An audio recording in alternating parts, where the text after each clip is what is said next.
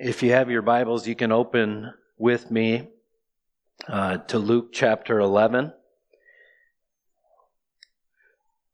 We're only going to get through 2 verses this morning. I thought we'd get through it quicker, but as I looked and studied this passage, I realized how crucial it is for the believer to understand this way the Lord taught us to pray. Luke chapter 11, starting in verse 1. Now Jesus was praying in a certain place, and when he had finished, one of his disciples said to him, Lord, teach us to pray, as John taught his disciples. And he said to them, when you pray, say, Father, hallowed be your name, your kingdom come. Give us each day our daily bread, and forgive us our sins, for we ourselves forgive everyone who is indebted us. And lead us not into temptation. Father, I ask that what Jesus wanted to teach the original disciples, we would learn this morning for your glory and honor. Pray this in Jesus' name. Amen.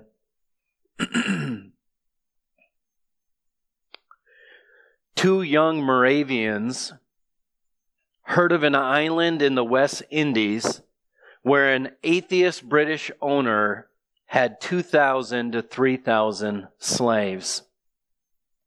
And the owner had said, no preacher, no clergyman will ever stay on this island. If he is shipwrecked, we'll keep him in a separate house until he has to leave. But he's never going to talk to any of us about God. I am through with all that nonsense. 3,000 slaves from the jungles of Africa brought to an island in the Atlantic, and there to live and die without hearing of Christ. Several thousand black slaves toiled in the sugarcane fields under the burning sun. 3,000 slaves were doomed to live and die without hearing of Christ. 2 young Germans in their 20s from the Moravian sect heard about their plight. They were willing to sell themselves to the British planter for the standard price for a male slave if necessary. The Moravian community from Herrnhut came to see the 2 lads off, where they would never return again, having freely sold themselves into a lifetime of slavery. As a member of the slave community, they would witness as Christians to the love of God. Family members were emotional. They were weeping. Was their extreme sacrifice wise? Was it necessary? The housings had just been cast off and were curled up on the pier as the ship slipped away with the tide and the gap widened. The young men linked arms and raised their hands and shouted across the spreading gap, May the Lamb that was slain receive the reward of his suffering. This became the call of the Moravian missions. This was our only reason for being, that the Lamb that was slain may receive the reward of his suffering.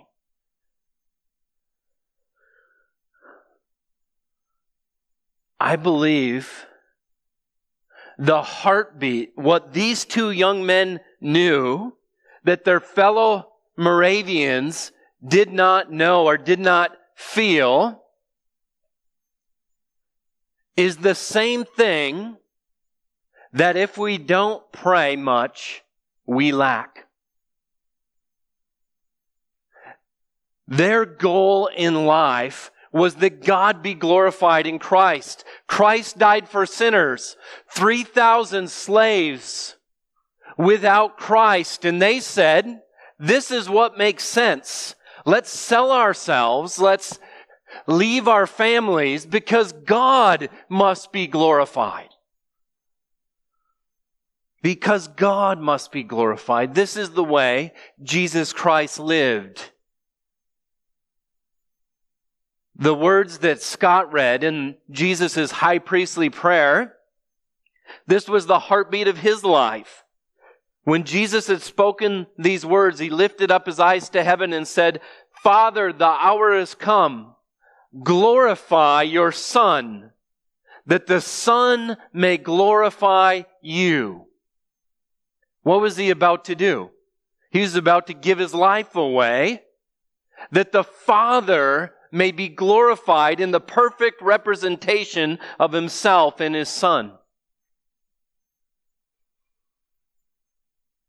And in verse 4, he prays, I glorified you on earth, having accomplished the work you gave me to do.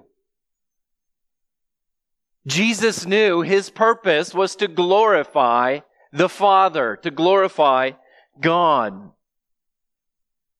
The purpose of prayer is that we relate to God rightly so that we may be helped, so that He may be glorified.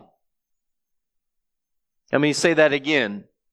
The purpose of prayer is that we relate to God rightly so that we may be helped and so that He may be glorified. Prayer might be one of the most neglected gifts God has given us. We'll often hear someone say about a Bible that's collecting dust, the Word of God that's more valuable than gold that collects dust on a shelf. How foolish can we be? And also, to neglect prayer is to be one of the most foolish things a Christian could ever do. Here's what the Bible tells us about prayer. Luke 18:1, and he told them a parable to the effect that they ought always to pray and not lose heart. Matthew 26:41, watch and pray so that you may not enter temptation.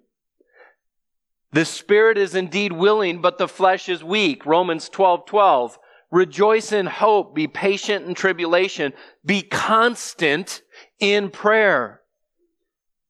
Ephesians 6:17. With the armor of God, at the end of it, he says, and take the helmet of salvation and the sword of the Spirit, which is the word of God, praying at all times in the Spirit with all prayer and supplication. To that end, keep alert with all perseverance, making supplication for all the saints. Colossians 4:2, continue steadfastly in prayer. Be watchful in it with thanksgiving. At the same time, pray also for us that God may open to us a door for the word to declare the mysteries of Christ, on account of which I'm in prison. Philippians 4:6.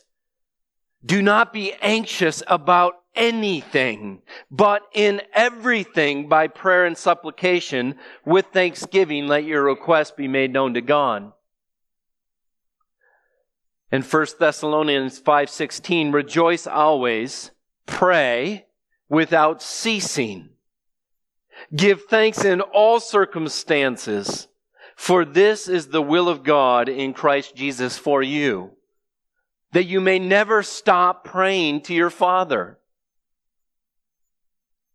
Never cease. Martin Lloyd-Jones, the famous preacher, says, of all the blessings of Christian salvation, none is greater than this, that we have access to God in prayer.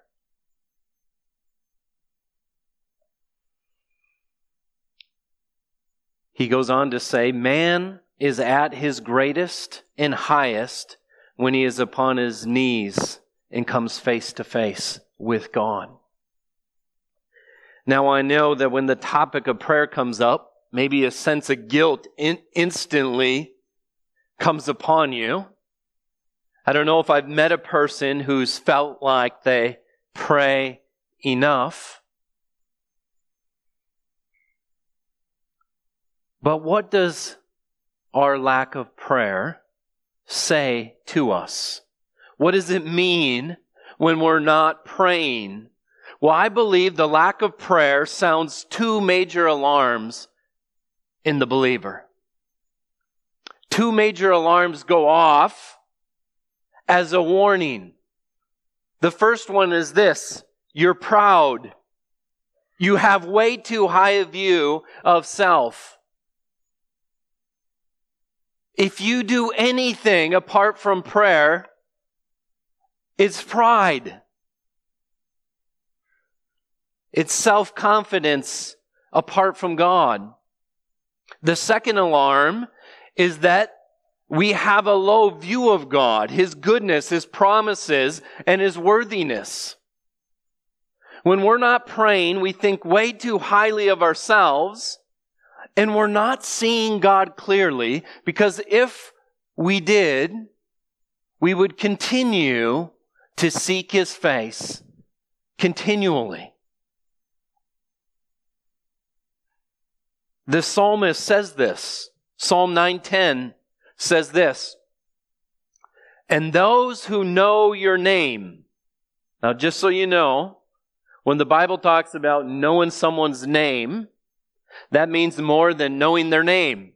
That means knowing their character. Knowing everything there is to know about them is to know someone's name. Those who know your name put their trust in you, for you, O Lord, have not forsaken those who seek you. So who seeks God in prayer? Those who know Him. Those who know what He's like. Those who know His promises. You won't seek to have a relationship with a God you barely know. A high view of God will create a low view of self and create a dependence on God in prayer. Psalm 18:1 says this: "I love you, O Lord, my strength." The psalmist knows God's his strength. "The Lord is my rock and my fortress and my deliverer, my God, my rock in whom I take refuge, my shield and the horn of my salvation, my stronghold." He knows a lot about God. And then he says, "I will call upon the Lord, who is worthy to be praised. And I am saved from my enemies." And then in verse 6, "In my distress I call upon the Lord. To my God I cry for help. From His temple He heard my voice, and my cry to Him reached His ears." When you know who God is, and you know that He hears you, when you remember who God is, you remember that He hears you, then you will go to Him in prayer. But when you notice a confident arrogance in yourself, a self-reliance, a lack of love, a lack of showing mercy to others, a critical spirit, you can know that you're not in right fellowship with God through prayer. It's going to be a fact. Even though you may know much Scripture, the Bible says knowledge puffs up, but love builds up. Scripture is poured from our head into our hearts through meditation and humble prayer. So if I asked you, do you know God? Do you love God? And you say yes, and you just rattle off Bible verses minus prayer, you ought to see the red flags coming up. and say, am I relating to God in a relationship through prayer? The drive of this sermon is this: believers desire to pray better. My prayer is that you leave here today desiring, because you see how valuable this gift is, to pray better. Look at verse 1 of Luke 11. All the way through verse 13, Jesus is teaching on prayer. We're going to spend several weeks on this. Here's what we see in verse 1. Now Jesus was praying in a certain place, and when he had finished, one of his disciples said to him, Lord, teach us to pray, as John taught his disciples. Now, an important understanding of what prayer was like for the Jew in Jesus' day will help us understand this question. It seems like the Jewish prayers were mainly religious repetition. They weren't from a sincere heart, and they related more to the human tradition that they had made up rather than the Word of God. They were man-centered prayers in that the person praying was seeking to be glorified rather than the one in whom they were praying to. They weren't really believing that God is the great giver of reward, but that when I pray to God, people will see me and think I look spiritual, and that will be my reward. This is what the religious leaders prayed like in Jesus' day. And the Gentiles prayed to their many gods. And their form of prayer seemed to be saying a whole bunch of words over and over and over and over and over and over and over again, so that God may finally grant them their prayer. We know this because in the Sermon on the Mount in Matthew 6, we get the full version of the Lord's Prayer, the one that's maybe more familiar to you. So Jesus taught this at separate times. In this case, in Luke, he gets asked, how should I pray? In the Sermon on the Mount, in Matthew 6, Jesus is saying, don't pray like them. Don't pray like the hypocrites pray. Here's what he says. When you pray, you must not be like the hypocrites, for they love to stand and pray in the synagogues and at the street corners, that they may be seen by others. Truly I say to you, they've received their reward. But when you pray, go into your room, shut the door, and pray to your Father who is in secret. And your Father who sees in secret will reward you. When you pray, don't heap up empty phrases as the Gentiles do, for they think they'll be heard for their many words. Do not be like them, for your Father knows what you need before you ask Him. He says, don't pray like people are praying. The disciple is listening. One of the disciples is listening to Jesus pray. And evidently, this is different than the way he's been raised to pray, than the way he's heard. And they know that John taught his disciples to pray, and his prayers must have been unique as well. John was one of these unique, pure threads that came out of Judaism that was trusting God and looking to Christ. And Jesus' disciples come up to him and say, teach us to pray like you pray. He does not say, give us a prayer. The Lord's Prayer is not a prayer that the Lord gave us to pray. They said, teach us to pray. Teach us how to pray, not give us a prayer. So if you think of the Lord's Prayer as just a prayer, the Lord gave us to pray and not Jesus telling us how to pray, then you'll think about it wrongly. In fact, there's nowhere else in Scripture where we see any of the disciples repeating this prayer as though he just gave them a prayer. He was teaching them how to pray. He's giving them an outline as to how to pray, and we can fill out the body of the outline. It's like a pattern that when we pray like he's praying, with the attitude he's praying with, then we can pray according to God's will. Now, why is it important for us to desire to pray rightly? Let me read a few verses. 1 John 5:14, and this is the confidence that we have towards him, that if we ask anything according to his will, he will hear us. Why ought we desire to pray rightly?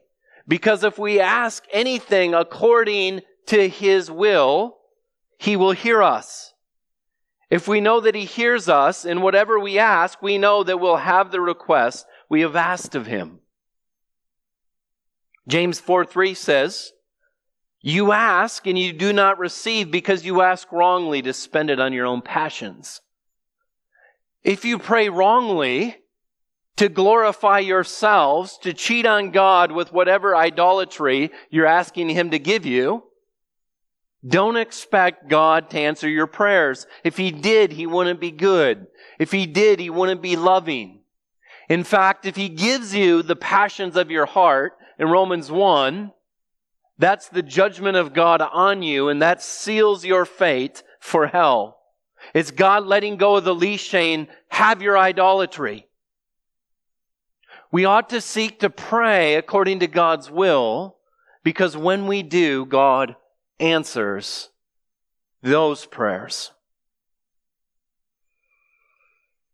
Here we see that Jesus was acting as an example for the disciples. They're watching him, saying, I want to know how to pray like that. Maybe you know someone who prays and you've watched them and you're wondering, how do they pray? What drives their prayers? I know a dear brother sitting in this room sometimes will sit down with me and read prayers from the Puritans. And their prayers seem so different than prayers I grew up hearing. The drive of them seems totally different. One commentator named Bach says this: the prayer that Jesus gives does not use an individualized checklist of specific wants and needs as we often hear at prayer meetings. The prayer is focused like a laser beam on expressing a dependent approach to God, on the quality of the community's life with him. It expresses a desire for holiness, for God's ruling presence, for a life of forgiveness. It recognizes that provision and spiritual protection come from God. It asks God to work on the heart and seeks to be submissive to his will. So it's a person concerned with God being glorified, with God being the one who gives the strength, and that God rule in the community of believers. These are all plurals. When you all pray, it's God and others focused. And it's really simple. There's an address at the beginning to God as Father. There's two statements. So who is it to? It's to the Father. There's two statements which reveal the desire coming out of the person praying. Hallowed be your name is the first statement. Your kingdom come. And then 3 requests. Requests for daily bread, for forgiveness, and for deliverance from temptation. That's the structure of the prayer. Today we're going to look at who the prayer is addressed to and to one of the statements, one of the desires of the person praying. So point 1 in your notes says this: pray with childlike intimacy, respect, and honor. Here's what he says. And he said to them, when you pray, I just want to point out, it says, when you pray, there's an expectation that you're going to be praying. This is a continual idea that you're going to do this over and over and over again. Say, Father. Now, that might not strike you as shocking, but it would have to the Jews. It would have shocked them. John MacArthur writes, nowhere in the Old Testament is God addressed as Father in a personal prayer.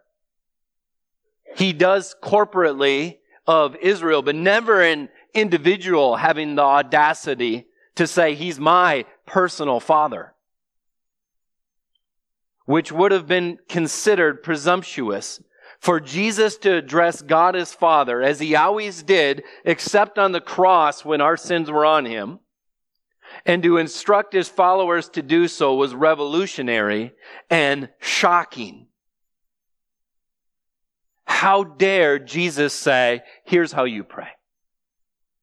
Everything a Jew knew is that to get close to God was nearly impossible. As you got closer to where the presence of God dwelt, behind the holies of holies, behind that curtain, there was only one man on the face of the earth that could do that. He could only do that once a year, and it was the high priest. And if he didn't do it rightly, he could die. And Jesus says, when you pray, say, Father. Father, for us, it's the word Abba. You've maybe heard preachers say this means daddy, but doesn't seem to be a good translation, because the American cultural view of daddy is just intimacy. Just like, hey, daddy. Oh. But in Jesus's culture, a father was, yes, your intimate father, but he was also the one man on the face of the earth that was to be honored more than any other man, to be respected, to have a reverence for, a healthy fear of a father, knowing that your father is the authority over your life. So this term Father brings 2 truths about God. God's transcendence. He's far away. He's high and lifted up. He's in heaven. And also His immanence, His closeness to us. When we approach God who's our Father. We can go right to His throne as a child goes to his dad, dependent on his dad, yet never casually or without respect and a desire to honor Him. The fact that God is our Father separates Him from every other false deity and every other false religion. The Bible says God is Trinity, Father, Son, and Holy Spirit. He's a divine unity, a community of 3 persons with one divine essence. Allah is God to the Muslims.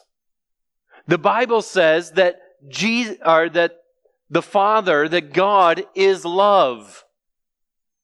Well, the Christian God can be love in a way that no other God can, because if Allah was considered loving, He would have had to become loving after people were created. But our God has forever been love. That's what He is. Because there's forever been the Father, the Son, and the Holy Spirit in perfect communion, in perfect family.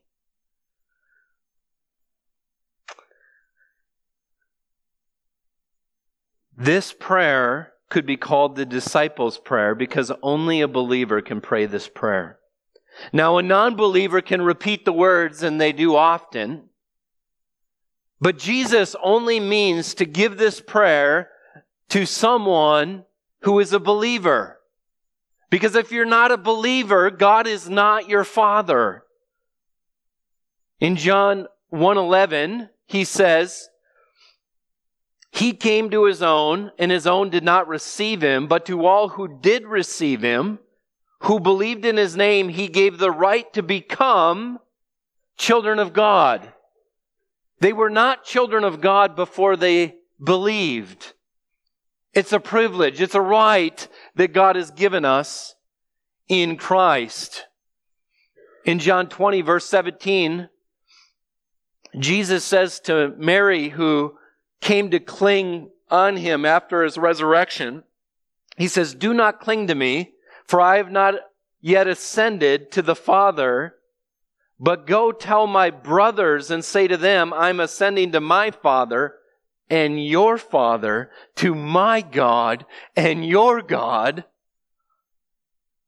Isn't this so encouraging, knowing that the resurrected Christ says, go tell my brothers that I have ascended, or I'm going to ascend. I've not yet ascended. I'm resurrected.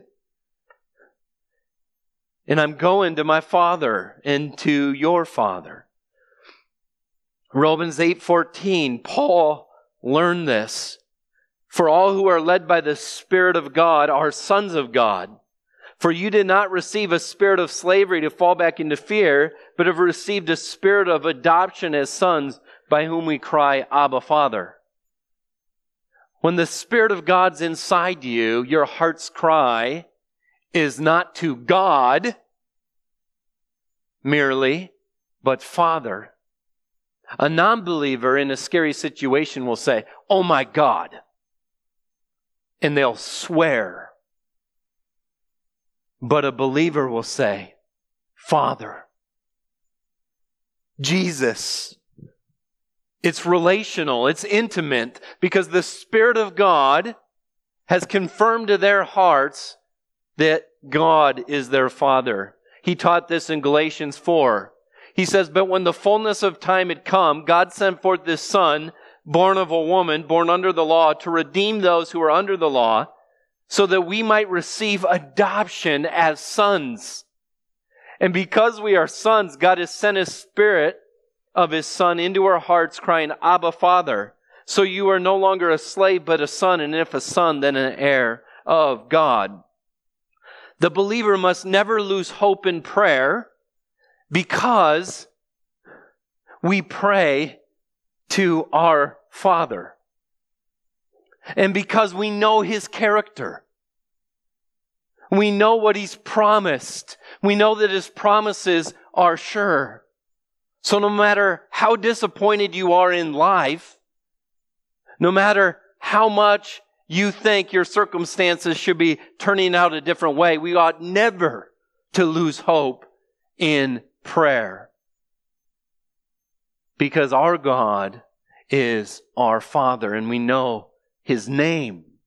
We know His character. We know to trust Him.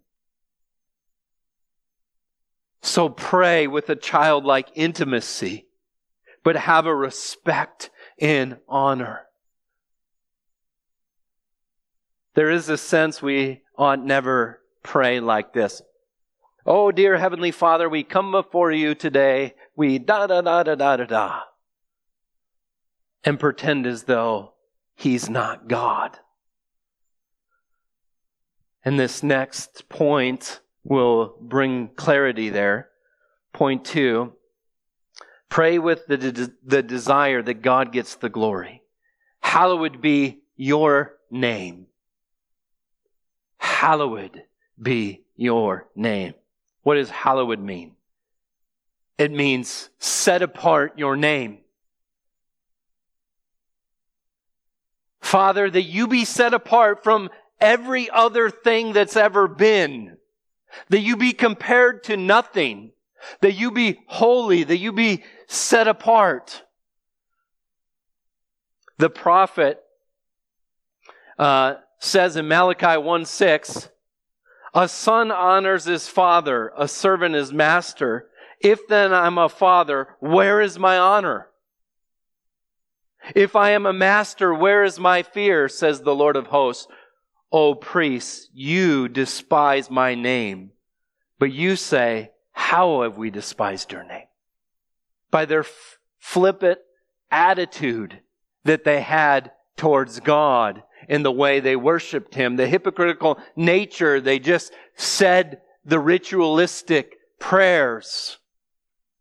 They didn't honor Him.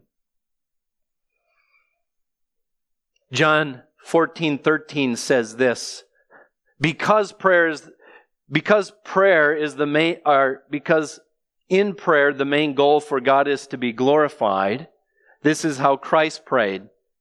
In John 14:13 He says, whatever you ask in my name, this I will do. So whatever you ask according to my character, according to my will, according to what you know about me in the Scriptures, I will do. Why? That the Father may be glorified in the Son. That God would be glorified. The heartbeat of all of our prayers needs to be the same heartbeat those Moravian young men in their 20s had. That God gets the glory. What should drive missions is not mainly that there's lost souls, but first and foremost that there's those created in the image of God that are not worshiping God. God deserves to be worshiped. He deserves to be glorified. And the heartbeat of our prayers ought to be not, Lord, get me out of my circumstance, make it easy, take away my suffering. But the heartbeat of our prayer ought to be, give me the faith that in my circumstance I may glorify you, whatever it may be. This is how we ought to pray. Isaiah 42:8 says, I am the Lord. That is my name. My glory I give to no other. God doesn't share His glory, and we ought not want Him to share His glory. Psalm 29:1 says, ascribe to the Lord, O heavenly beings. Ascribe to the Lord glory and strength. Ascribe to the Lord glory. Do His name. Worship the Lord in splendor and holiness. Jesus says, when you pray, say, Father, hallowed be your name. You know, in America, there's a bunch of different types of Jesus. There's the Tom Petty Jesus. And for every believer, there ought to be a burning in your gut saying this isn't right. Not to say damn Tom Petty, but that we desire Tom Petty to be saved that he might speak rightly about our Christ. She's a good girl. Who does she love? She loves her mama, loves Jesus, and America too. She's a good girl who's crazy about Elvis. She loves horses and her boyfriend too. Mama, America, Elvis, horses, boyfriend, let's throw Jesus in there. She's a good girl. She's a good American girl. That's the opposite of what Christ is saying. That God's name be never put in a list in comparison of this with all these other things. This is the Jesus of country music. Tom Hall sings a song that says this, called Me and Jesus. And me and Jesus got our own thing going. Me and Jesus got it all worked out. Me and Jesus got our own thing going. And we don't need anybody to tell us what it's all about. We can't afford no fancy preaching. We can't afford no fancy church. We can't afford no fancy singing. But don't you know, God's got a lot of good people out doing His work. You know why someone writes a song like that? Because they want to tell their heart a lie. That although they don't know Jesus, although they don't go to church, although they don't love God's people or want to be a part of a church, that they're okay. That they're out there, not in church, doing God's work. This is not hallowed be your name. This is not, oh good, they talked about Jesus in a country song. Dolly Parton has a song called, I've got all I need, Jesus and, see, there's the mistake, isn't it? Gravity. She needs Jesus, lift her up, and then gravity to hold her down. You put Jesus in a list, you put God in a list, we're missing the heart of Christian prayer, that God's name be hallowed. Those who pray according to God's will do the will of God. When we have our hearts calibrated by thinking about God rightly, as we're going to see in the next couple weeks, depending on Him for our every need, the glasses from which we see our lives, the calibration from which we live our lives is set. God's will for your life is to recognize that because of God's great love for sinners, He sent Jesus to die for you, to suffer in your place for your sins, so that you can be reconciled to Him as a son or daughter in His family. Christ came down to die so that when you pray, you can start your prayer with Father. Father who art in heaven, hallowed be your name. 1 Peter 3:18 says, for Christ suffered once for sins, the righteous for the unrighteous. Why? That He might bring us to God, being put to death in the flesh, but made alive in the Spirit. My prayer is that you would have Jesus' Father as your Father, because you trust in what Christ has done for you on the cross. The last verse I want to leave with you is John 17:11. In the high priestly prayer, Jesus says, I'm no longer in the world, but they are in the world, speaking of His disciples, and I'm coming to you. Holy Father, keep them in your name. Keep them knowing who you are. Help them not forget that which you have given me, that they may be one, even as we are one. Father, keep them trusting you, praying, our Father, so that we may be one.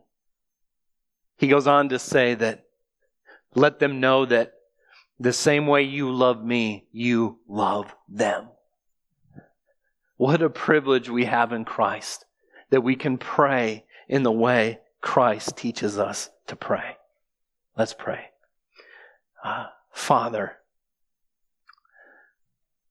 I pray that we would not neglect the privilege we have to come before your throne. Father, I pray that when we come, we would come with hearts that aren't selfish, which aren't glory-seeking, which aren't hypocritical, but with hearts that are humble, with hearts that are submissive, with hearts that are offering their lives up to you so that you may be glorified. They would be hearts of thankfulness, hearts of dependence on you for all things. Lord, I pray this in Jesus' name. Amen.